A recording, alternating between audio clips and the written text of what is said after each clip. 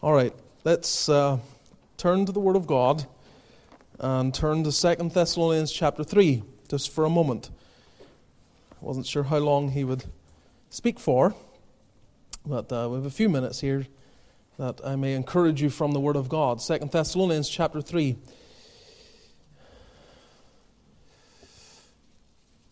Just as an aside, I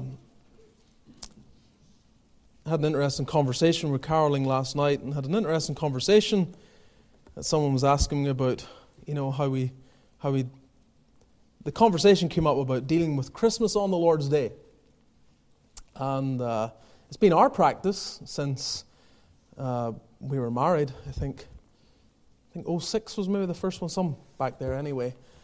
Is just you push it back a day. So whatever, because it's hard for the kids. I mean, you can pull it forward, and then, they open up their presents on Saturday, and then you have your practices of observing and keeping the Lord's Day, and they're all fresh, novel gifts and so on. They say, no, you can't touch them, you can't play with them. That's going to be tough. So we've always just put it back a day. And so let the Lord's Day be the Lord's Day, and Christmas Day, whatever goes with that on the Monday. So I just say that it may help you in some way navigate the practical challenges.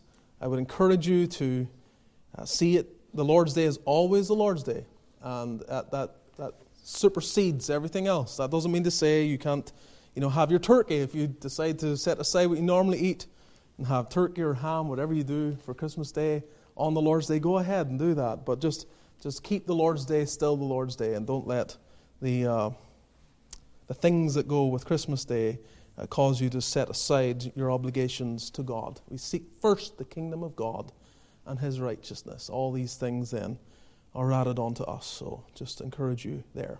2 Thessalonians 3. I'll just read this first verse. Well, read verse 1 and 2. Finally, brethren, pray for us, that the word of the Lord may have free course and be glorified even as it is with you, and that we may be delivered from unreasonable and wicked men, for all men have not faith. It is our obligation in seeing Logan and Amelia and Obadiah leave us in less than a week now to pray for them. That's our calling. There are many other things we may do, and we may hear of needs that arise, and there may be occasion to do something more than pray. But baseline, our obligation is to pray. The Apostle Paul calls upon the church to do that very thing here in 2 Thessalonians 3, verse 1. Finally, brethren, pray for us. Pray for us. And it's not for him personally just, but the work that he's involved with. The word of the Lord may have free course, not to feel like everything you do is being hindered, and that Satan is having a field day, just kind of hindering and preventing and discouraging, but that God comes and so advances the effort that it's like the idea of free course is it runs, it just goes forward and moves and is glorified as it has been in this particular church. So Logan has made some remarks about God's blessing here. I am sure part of his desire is, it's not like we're a model church in every conceivable way, but we are in a more mature position, more down the road, more developed, as it were, than the church that he is going to. And so his desire is that it may be as it is here, that God would bless, that God would be with him, and that God would be glorified, even as it is with you. As I see here, as it is in Thessalonica, as it were, so it may be where I minister, and Logan would desire the same, I have no doubt. And there are those that will come and discourage and try to stand in the way, and he says that we may be delivered from these kinds of people. But just leaving with you this thought, pray for us. First, this is a vital work. This is a vital work. You think of what prayer does. Prayer does things, not in the sense that there's some power in the prayer, but God, in His providence, has ordained prayer as a means. And He advances His cause through the prayers of His people. There's no getting around that. One thing we see is that we are engaged in a work that is impossible. Okay? So Logan wants to see souls saved, as every preacher does. But as soon as you say that, I want to see the impossible happen. The impossible. Because you can't save anyone. You're not a fireman who's trained to go into fires and you can do it. Or you're not, seaside rescue and you're trained for those kind of waves and so on. You're prepared and you can jump in there and you can do it with the equipment and the training that you have. When it comes to ministry, you're engaging in something you simply can't do. Bottom line, the preacher can save no one. So prayer, it's an answer to prayer that God does this marvelous thing where He opens hearts. That's what the language used in Acts 16, is it not? Who's speaking of Lydia, whose heart the Lord opened, that she attended unto the things which were spoken of Paul. It's a wonderful thing, I'll tell you. I hope our brother experiences this over and over again when you're preaching, and you can almost tell. At times you can tell. You look down on a face and you can see the conviction, the brokenness, the working of the Spirit. And when they come to you at the end, you're not surprised. You can see it. God was doing a work. I mean, He sat before you other weeks and nothing was going on. And then all of a sudden, that week, God speaks. Something happens. Their heart is opened. And they come. And it's ripe fruit. You don't have to do anything. You just talk to them a little bit and they're just crying, "How can I get peace? Men and brethren, what shall we do?" Well, this is God's work to do. So we pray. We pray that God would open hearts, that God would save souls. Also, prayer is not only how hearts are open, prayer is how events are orchestrated. You think of how Elijah, James 5, prayed earnestly that it might not rain. And he prayed again, and heaven gave rain, and the earth brought forth her fruit. So by prayer, events are changed. Events are changed. I remember, a very simple example of this. When we arrived in Tasmania, and we had been there, I think maybe 2 Sundays or so, and there was evidently a problem with the audio system, the sound system. Small church, there weren't any AV people. There's no, Don Barrett's or Stephen Lee's or whatever, anyone who has an idea about those things in the church. No one really had a clue. And the lady, she communicated to me, we're having a problem with our sound system. And I said, well, we'll pray about it. And she looked at me and said, "Pray about it? What, was God going to come down and fix it?" And I looked at her, as like trying not to be, I just arrived, didn't want to be rude, but yeah, he does things. Things get resolved, or all of a sudden you realize, oh, that's what was missing. I mean, you've lost something, haven't you? I hope when you've lost things at times, you go, "Lord, please, show, where is it? Where is it?" And you've looked and looked and you haven't found it, and then you pray, and no sooner have you prayed, and there it is. You find it. You pray. You pray. Things change when we pray. Elijah prayed earnestly that it might not rain, and that happened. And so we recognize the vital aspect that prayer has in various ways. But also prayer is how kingdoms are subdued. Hebrews 11:33, who through faith subdued kingdoms, wrought righteousness, obtained promises, stopped the mouths of lions. And undergirding that, the fact that these people lived by faith was their prayer life. This is how you identify the genuine elect. As you have it in the language at the end of Genesis 4, then began men to call upon the name of the Lord. All through Scripture, how are God's people described? They call upon God.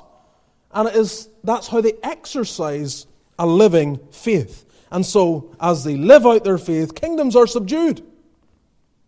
God can come into that little district, in that little area, and begin to do a work. Begin to gather people in, begin to bring families in, begin to move in hearts, begin to bring the addicts and people who are down and outs and completely lost and save them. He has done it over and over again, and He is well able to do it. So prayer is a vital work in all of this. Secondly, it is a virtuous work. When we are called upon to pray, when Paul says pray for us, he in one sense is saying, he is inviting them to stop sinning. He is encouraging them, don't sin. He is calling them to an act of virtue, of godliness, of Christ-likeness. Is Christ praying for Paul? Was he? Was Christ upholding Paul? Absolutely. And so we want to do the things that Christ does. And so we pray. So Samuel, speaking about Israel in 1 Samuel 12:23, God forbid that I should sin against the Lord in ceasing to pray for you. If I stop praying, I would sin. One of the most Christ-like things we can do is pray, to uphold others in prayer. So, finally, brethren, pray for us. This is a virtuous work. Finally, it is a visionary work. It's a vital work, a virtuous work. It is a visionary work. Why does Paul wish for prayer? Why does he desire them to pray? Because positively, he wants the word to prosper. Negatively, he desires God will suppress opposition against it. And so he wants to see it run and nothing come in the way. And so he calls them to pray to that end. Ultimately, we will not pray for Logan or for Amelia or for the work there unless we believe that what is being done there, what Logan goes to do, is a great work. Like he is doing something good, positive, great, I might say.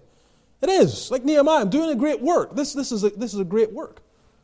It's a small church. But we don't measure it by that. We measure it by the labor he's involved with.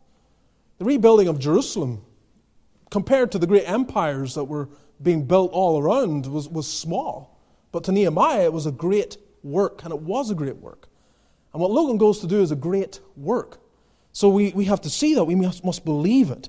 And for that, to help us understand the kind of vision of prayer, like our burden to pray for them being shaped as it ought, we have to see the work as Christ saw the work. You remember the language of Isaiah 53, verse 11, where it speaks prophetically that Christ will see of the travail of his soul and shall be satisfied. He will see of the travail of his soul and shall be satisfied. Matthew Henry has a little line in his commentary regarding that text. He says, he shall, with the prospect of his sufferings, have a prospect of the fruit, and he shall be satisfied with the bargain. In other words, he sees what is ahead, and he sees the worth in it, the value in it. So Christ condescends, comes into this world, not simply to be born so we can have sentimental ideas of God becoming man, but for the purpose that he might die and receive the reward for that work. And that motivated him. That brought him from heaven to earth.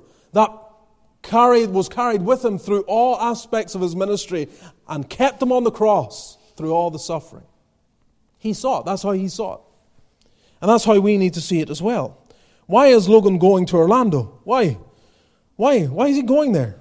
He is going there because this is the burden of Christ that has been imparted to his own soul, a desire to do this work that is a great work. And so when we see the value of it, we pray for it. Now think of it this way. This text came to mind when I was thinking about this. Again in Isaiah 42, verse 4. You try to take yourself back and see, the world when the truth was pretty much only in one part of the world.